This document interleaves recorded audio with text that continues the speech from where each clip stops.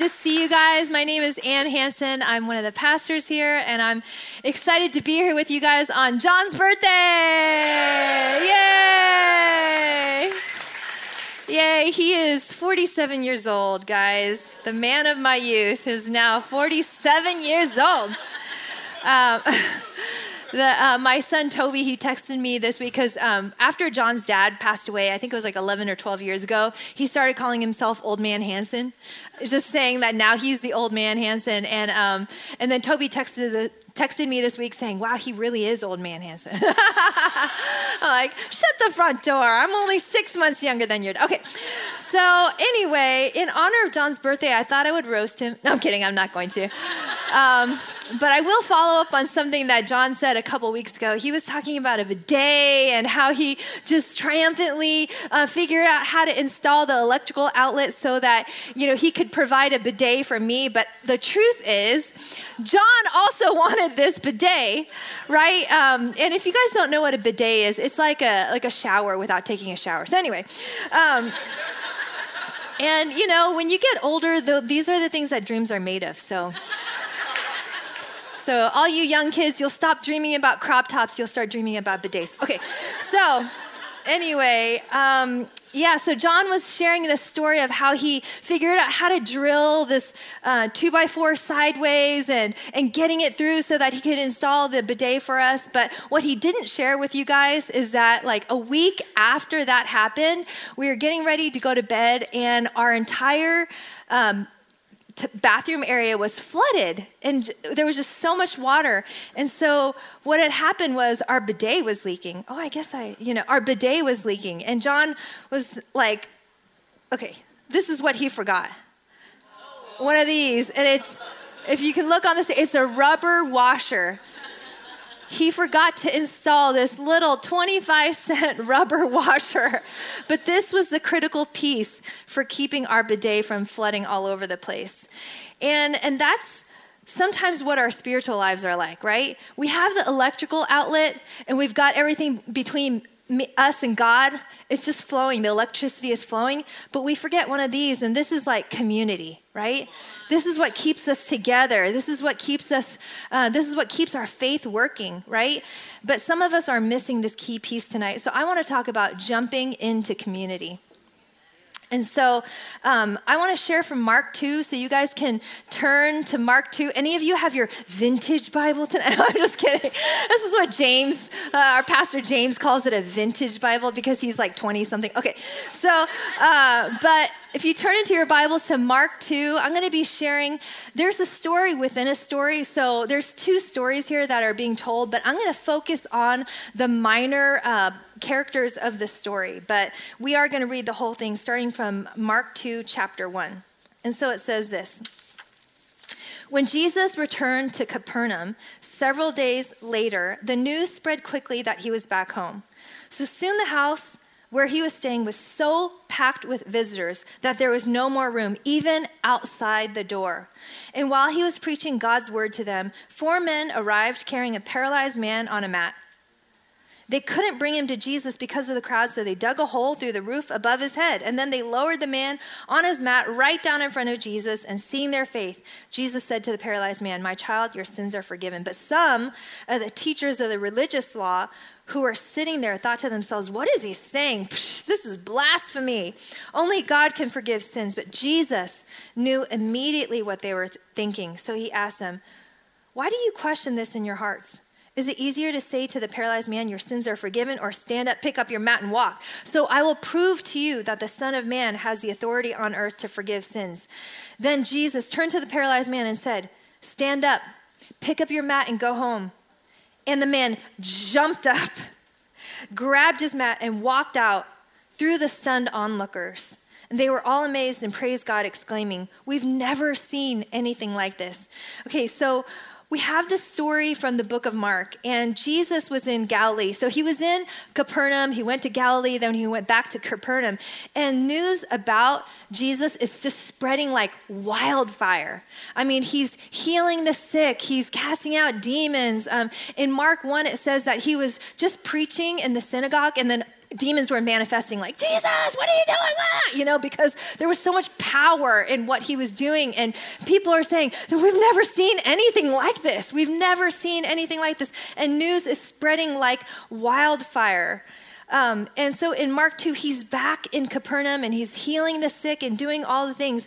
And like with every story, I just want to set the record straight. Jesus is the ultimate hero. Right? He is the ultimate hero, and that I agree with that. But I do want to say, and he does, he heals a man spiritually and he heals a man physically. But I do want to say that to me, these 4 men are like the unsung heroes or like the pre-heroes to Jesus, the ultimate hero. You get what I'm saying? Yeah. Okay. So let's talk about these 4 men. The scripture says that these 4 men arrived carrying a paralyzed man on a mat. And so I want to just pause right there, and because we're going to say his name so much, I just want to call him Joe. Is that okay with you? Okay, we're going to call the paralyzed man Joe, okay? So here's Joe, and here are these 4 men, but we don't know why these 4 men are connected to Joe, but it's clear that they're all friends. They're all friends, right? They love Joe so much, they carried him on a mat all the way to Jesus. And who knows how many miles they went? Who knows? But it's kind of like this. You know who your real friends are on moving day, right? That's so true, right? That's why I don't help people move. No, I'm just kidding. But it's rough. Moving day is rough, but you know who your real friends are when they show up to carry boxes for you on moving day. And these 4 guys are with Joe and carrying him for maybe miles and miles to Jesus. And so these guys are tried and true, right? Aren't these guys awesome already? Just for the fact that they did this, right? Just for the fact that they carried Joe for miles and miles, right? But how did these 4 men even become friends with Joe in the first place? Don't you just kind of wonder that, right? Because you know how it is. Joe is paralyzed, right? And most of us, we feel awkward around people with disabilities, right? We don't know how to act. We feel a little uncomfortable, so we just pretend that they're invisible, right? And we just ignore them. We just look beyond them, right? And John's dad was paralyzed from the waist down. Some of you probably know that, but when he was 13, he caught polio, and it left him paralyzed from here on down. And his name was Jack Hansen, and he was so creative, so thoughtful, so smart. He went to Iowa State undergrad. He went to Columbia University for his MBA. Then he went to George Washington University for his law degree. I mean, he's a very, very intelligent guy. But even Jack found it very hard to be seen and accepted because of his disability. And that's like now, But I love these guys so much because they saw this paralyzed man and they saw his value. They saw Joe. And this paralyzed guy is not just the paralyzed guy, it's Joe, their buddy. They see his value and they want the best for their buddy, Joe, right? And so they're doing what they do. Friends do what they do. They're thinking, how can we get Joe the best that he can possibly have?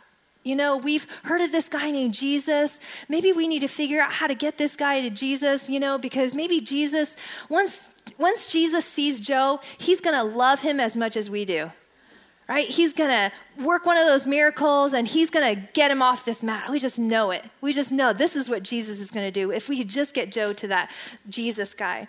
And so they banded together and they decide we're going to get Joe to Jesus. And faith is rising, right? Because these guys are so faith-filled. We know it. We know it, Joe. We just got to get you over there. And Joe's like, okay, I'll go. Let's go, right? Carry me. So they go, and they're walking, and finally they get to the place, and boom, what a disappointment. They get there, and they can't even bring him to Jesus because of the crowd. They can't even get near the door because of all the people. How disappointing. How disappointing. And if those guys had stopped right there, anyone would have said they're still such amazing friends, right? If those 4 men right then said, listen, Joe, we tried. Our plan didn't work. So sorry.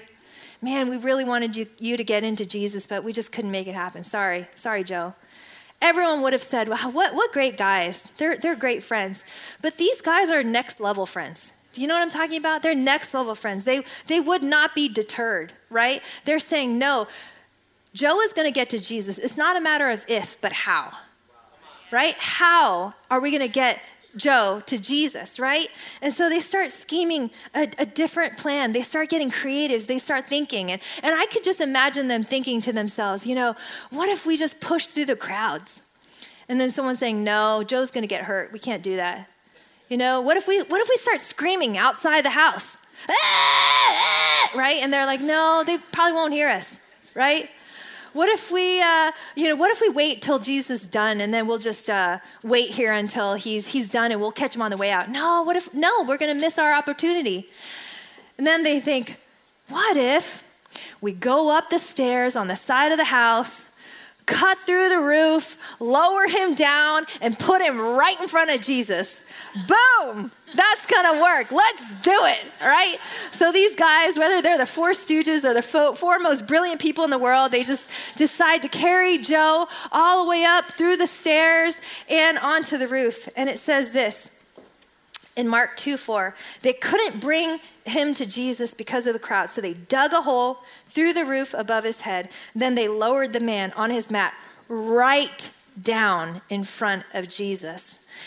And I know it's hard to picture because in our world, like our roofs are so, like watertight. It's very hard to understand what their roofs would be like. But archaeologists have let us know what roofs look like back in Jesus's day. And so roofs back then were made of long tree poles. And then the next layer on top of that were like palm fronds and other branches and brush.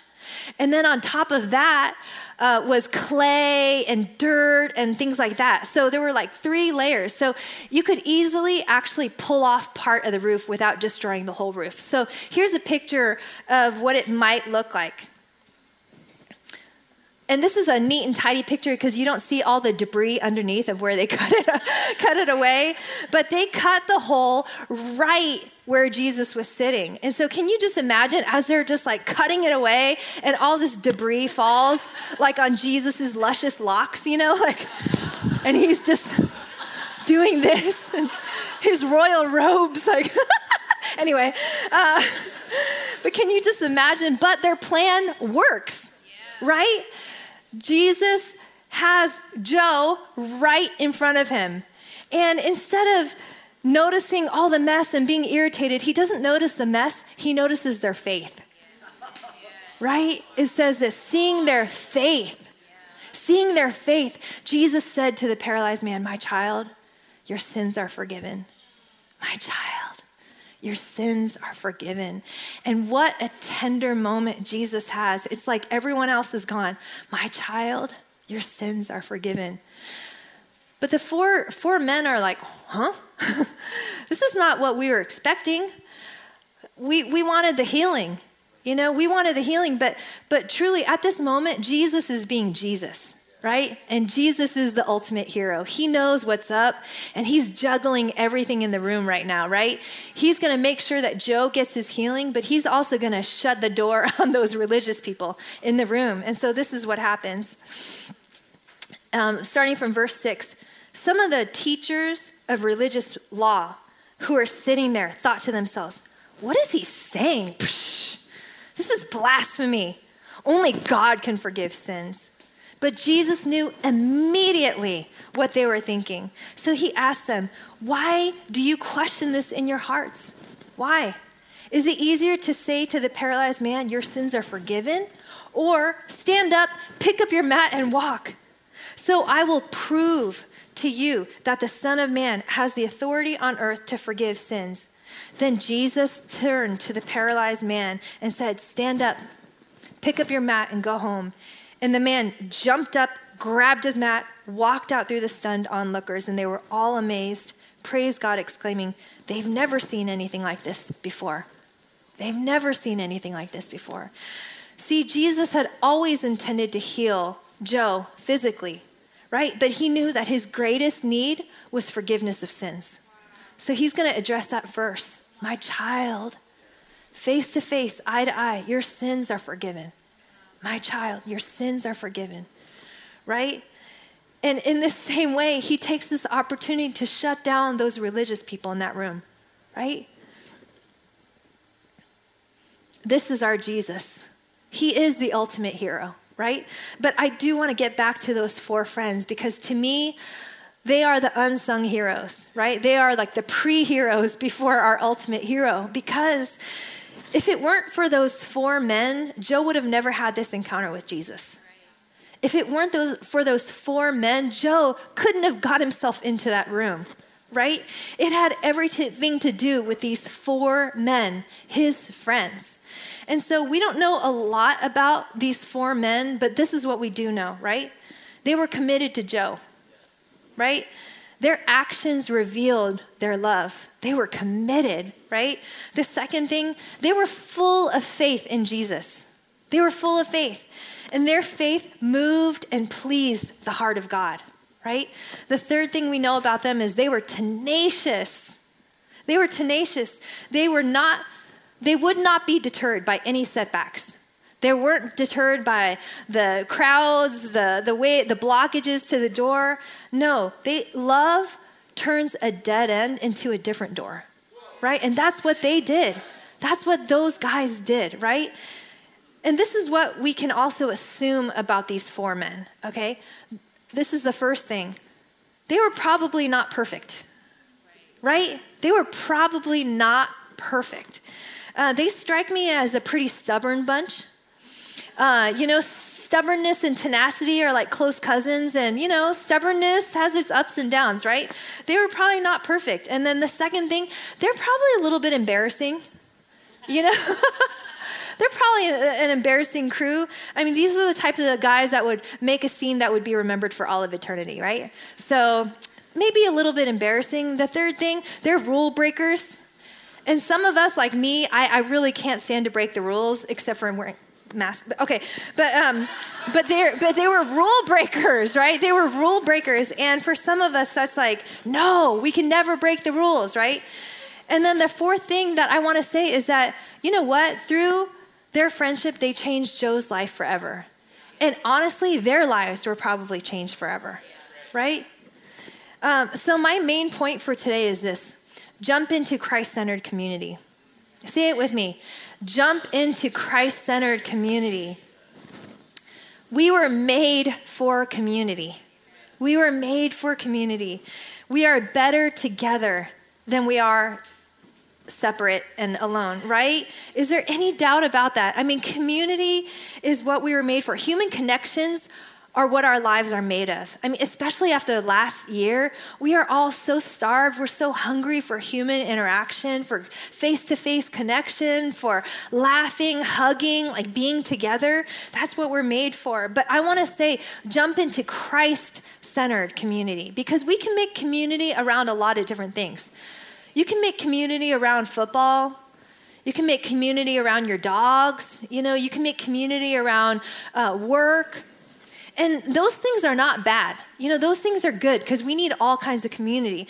But I want to say, don't forget to jump into Christ-centered community. There's this guy, Jim Rohn, once he said this: you are the average of the 5 people you spend the most time with. You are the average of the 5 people you spend the most time with. And that is the truth. You are the product of your community. You are the product of your community. Hang out with materialistic people, guess what? You're going to become materialistic, right? Community is the soil that you grow in, right?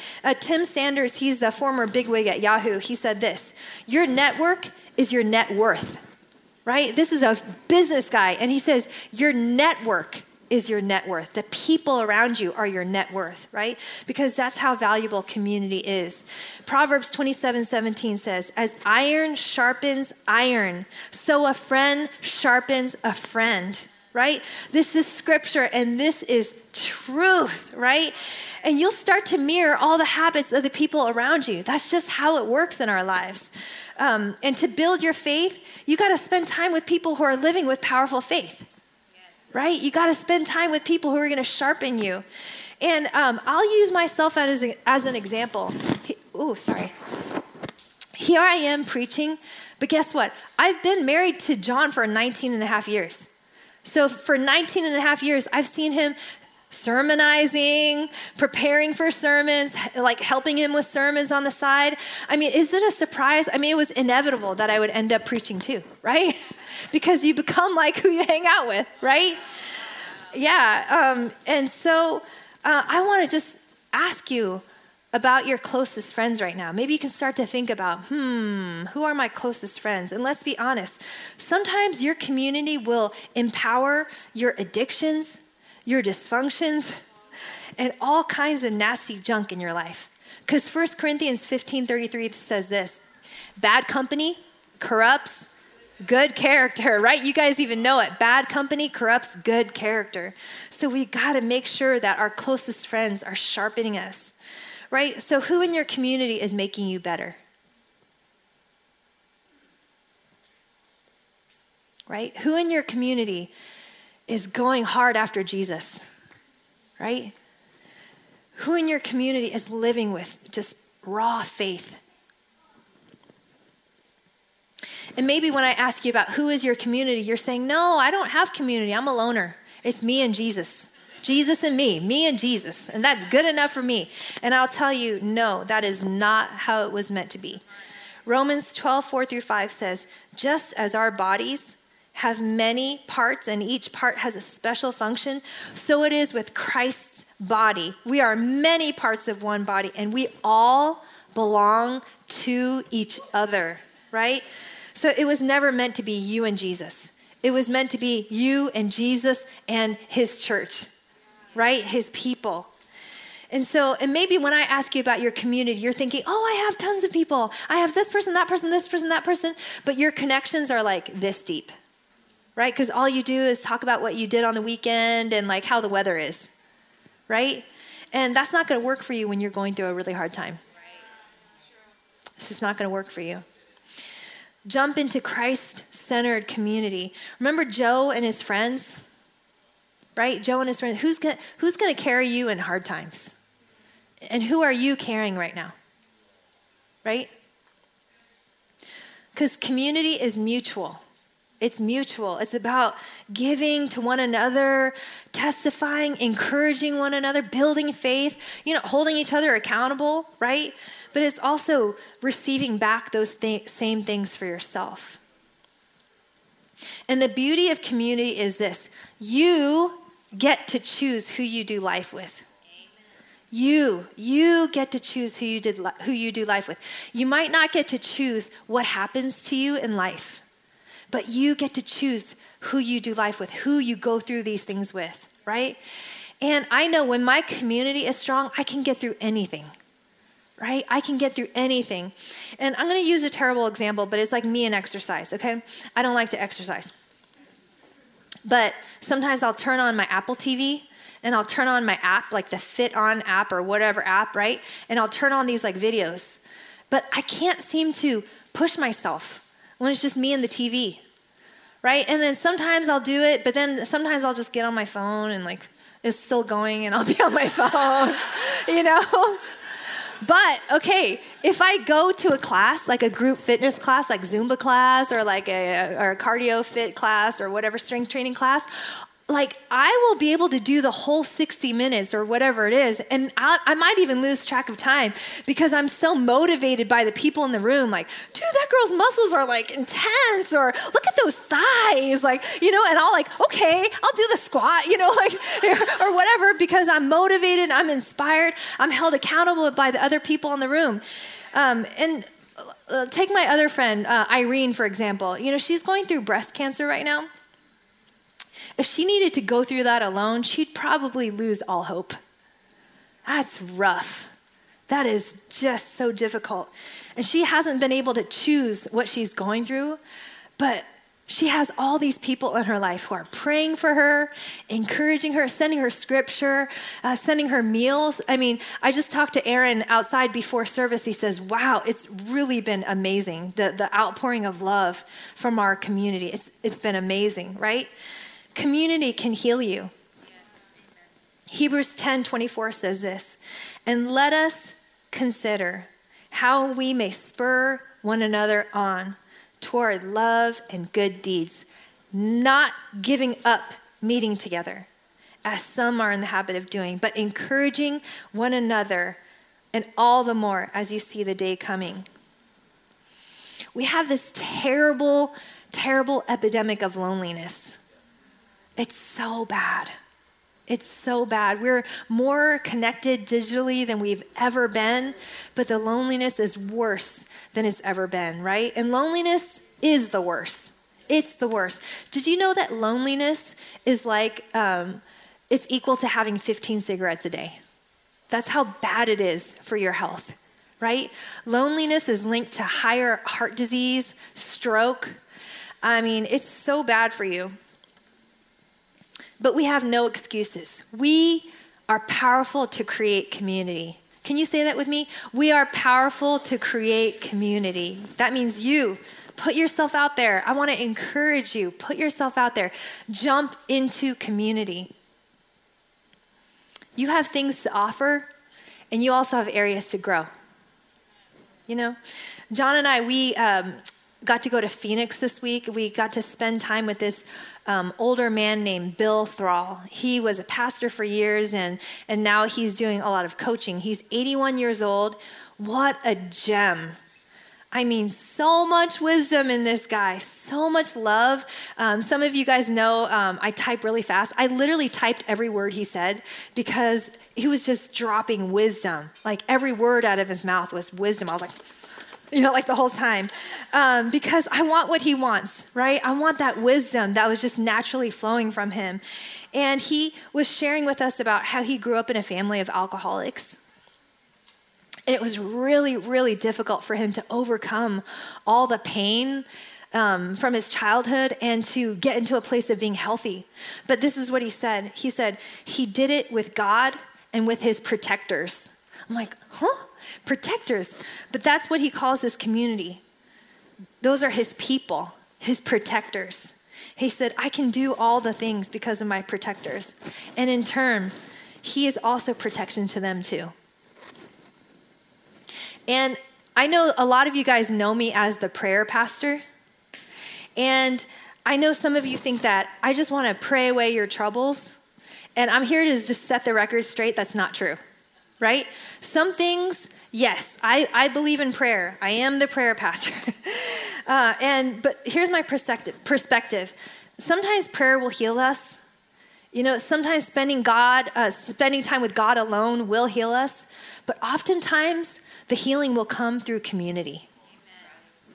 Yeah, the healing will come through community. It's the community that heals us. It's just like Joe with his 4 friends, my unsung heroes. The community, right? We are better together. We are made for one another. Even if you're experiencing hiccups and struggles in your community, even those things are all part of it, right? Because those things refine us till we're mature, complete, lacking nothing, right? That's what Scripture says. So I want to encourage you to jump into Christ-centered community. And practically what that looks like is simply join a small group, right? Put yourself out there. Get to know some people. Host a small group. If you can't find a small group, tell whoever, Sharon, Daryl, I don't know, tell them that you'll host a small group, right? There are so many ways to develop community, but let people in and give yourself away to others too. Can we pray? Okay.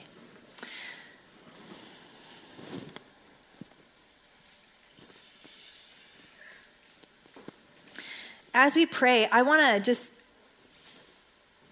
ask you guys, you can keep your eyes closed or whatever, but who of you are feeling convicted tonight about your need for Christ-centered community? If you could just raise a hand for me. Yeah, who's feeling convicted? Gosh, I need more Christ-centered community. Thank you. Thank you, guys. I see you. I want to pray for all of you. Thank you. Even behind the camera, I see you. Jesus, I thank you that you are so gracious, that you don't see our mess. You see our faith. You are so good to us. You are so loving. And you gave us your body as a gift.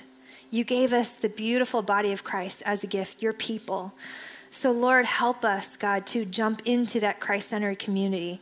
Help us, Lord, to humble ourselves, to expose ourselves, to ask for help, to invest in others. God, we know that that's your design. We know this is what you want for us.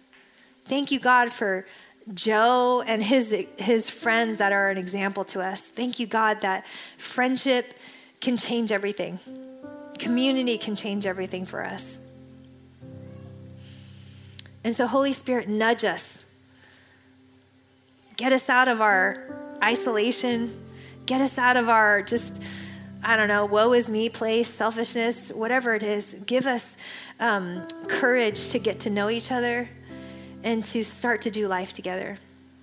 We know that this is what you want, God. So we say yes and amen to your ways and your plans. In Jesus' name, amen. Amen. Amen. Amen. What a good word. What a good word. So in verse 5, there was this moment, right, where Jesus, you got to picture it. It said that Jesus, seeing their faith, the faith of the community around the guy, he saw their faith.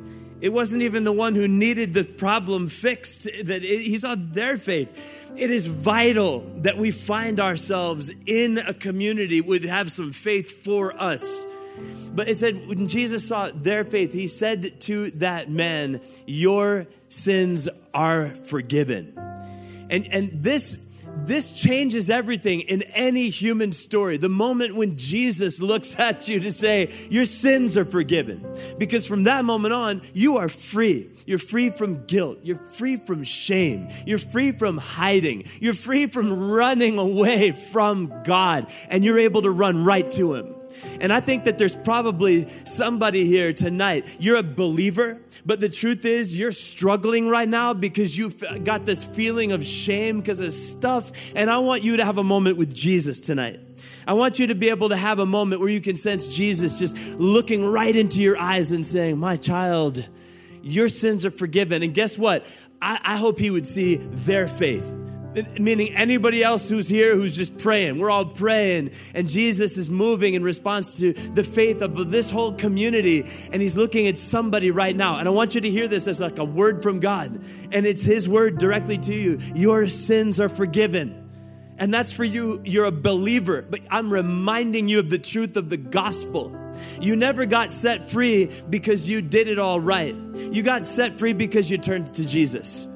And so for somebody tonight, it's time to turn back to Jesus. He's still willing to pronounce his mercy and grace over your life. Never give in to the lie that you were depending on yourself to be right with God. You're depending on Jesus to be right with God. And I want you to just say it tonight. Just say it with me. I'm depending on Jesus. Say it. I'm depending on Jesus to be right with God. Yeah, let's all say it together. I'm depending on Jesus to be right with God. And so what that means is for somebody, you get to receive the words of Jesus tonight. Again, my child, because that is who you are. My child, my beloved daughter, my cherished son, your sins are forgiven. Yeah, those ones. The ones that you were just going, oh, I hope nobody knows. That one, those two. And by the way, he is able to move you in the course of your life into greater realms of freedom from that sin. He absolutely is. But the key for that experience is turning to him. Turning to him. Again, turning to him. And hearing him call you, my child. When you can hear Jesus calling you, my child, things are set right. And so for somebody who is a believer right now, I'm reminding you of this truth. He sees you as his child, and his word to you is, my child, you belong to him. Your sins are forgiven. Now for somebody else, I want you to hear this, maybe because this is new for you and you just kind of come to church service or you've jumped online with us and here you are. This is a moment that you need to recognize that Jesus is willing to speak into your life to say, my child, your sins are forgiven. But you need to turn to him so you can hear him say that to you. And so if you're with me tonight and you would say, this is all new for me, can I just share with you the essence of it all, the basics of it all, the foundation of it all? It's this. It's forgiveness of sins in Jesus Christ. I mean, for every one of us who would say whatever else we've got going on with God, it all starts here with just knowing I'm forgiven because of what Jesus has done. And so for somebody, I want you to hear this loud and clear. There's a way for you to be forgiven of your sins, and it comes through turning to Jesus Christ. And if you've never done it, I want to invite you to do it. And I want this group of us tonight to be kind of like the ones who are lowering you down right in front of Jesus. That's what this moment is for somebody. It's a moment where you're getting lowered down right in front of the presence of Jesus. And would you just look to him and you just say to him in a moment while we're praying, Jesus, would you forgive me? And his words to you are, my child, your sins are forgiven when you turn to him.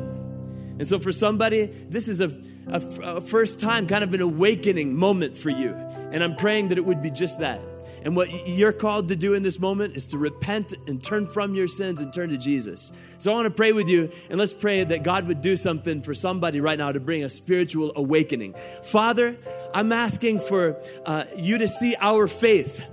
Those of us who just believe, God, that you could do anything, and you could set a sinner free, and you could give the gift of salvation, and you could bring revival and everything in between. And so, Lord, would you see our faith in this moment? And I pray, Father, for somebody to experience a spiritual awakening right here and right now.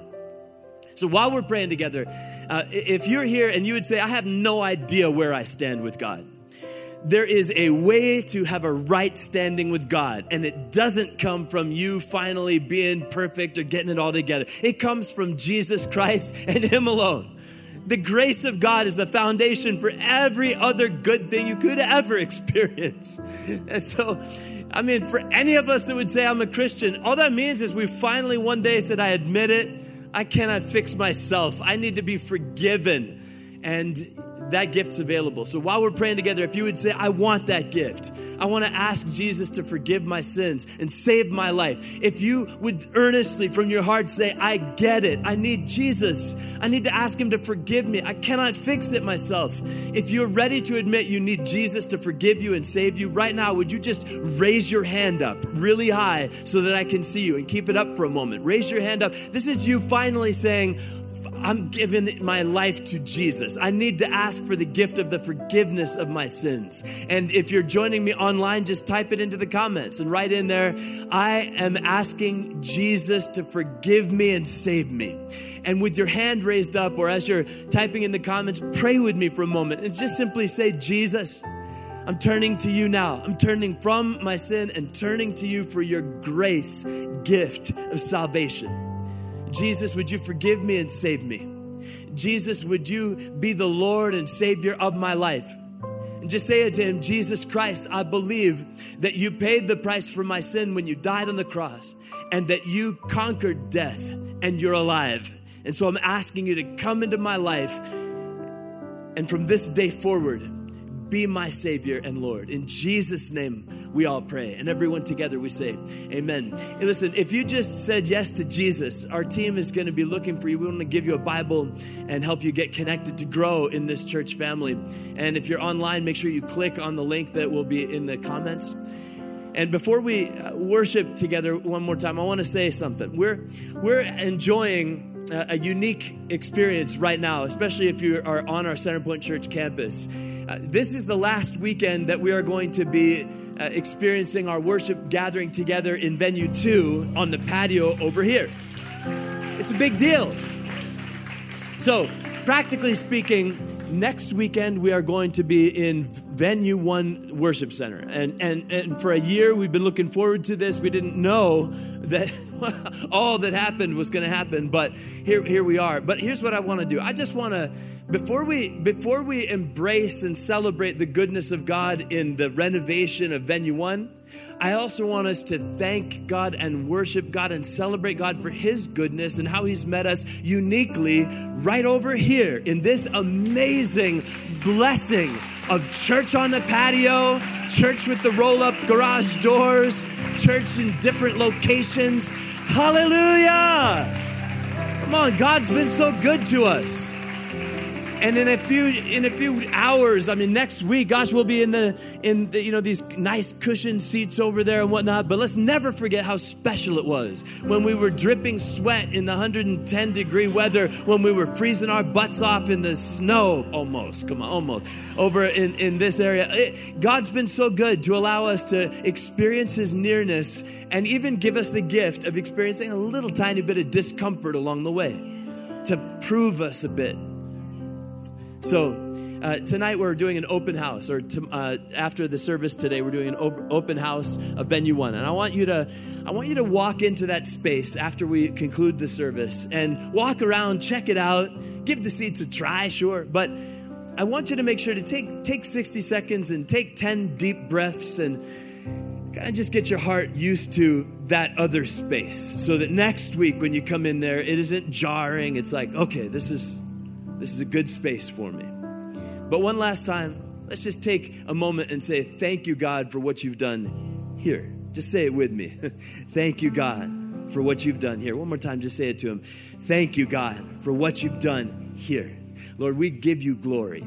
And we give you, God, praise because you are worthy. And whether we were over here or whether we're in the Venue One worship center or whether we're on the patio or the parking lot or whether we're walking the trails and experiencing fellowship, God, you're the one who we find our greatest place of security and safety in. You're the one, Lord. And so we give you praise, Father. We give you praise, Lord. We declare your goodness together. In Jesus' name, amen. Why don't you all stand up? Let's stand up and worship. And at the end of the service, we'll start the open house across the campus.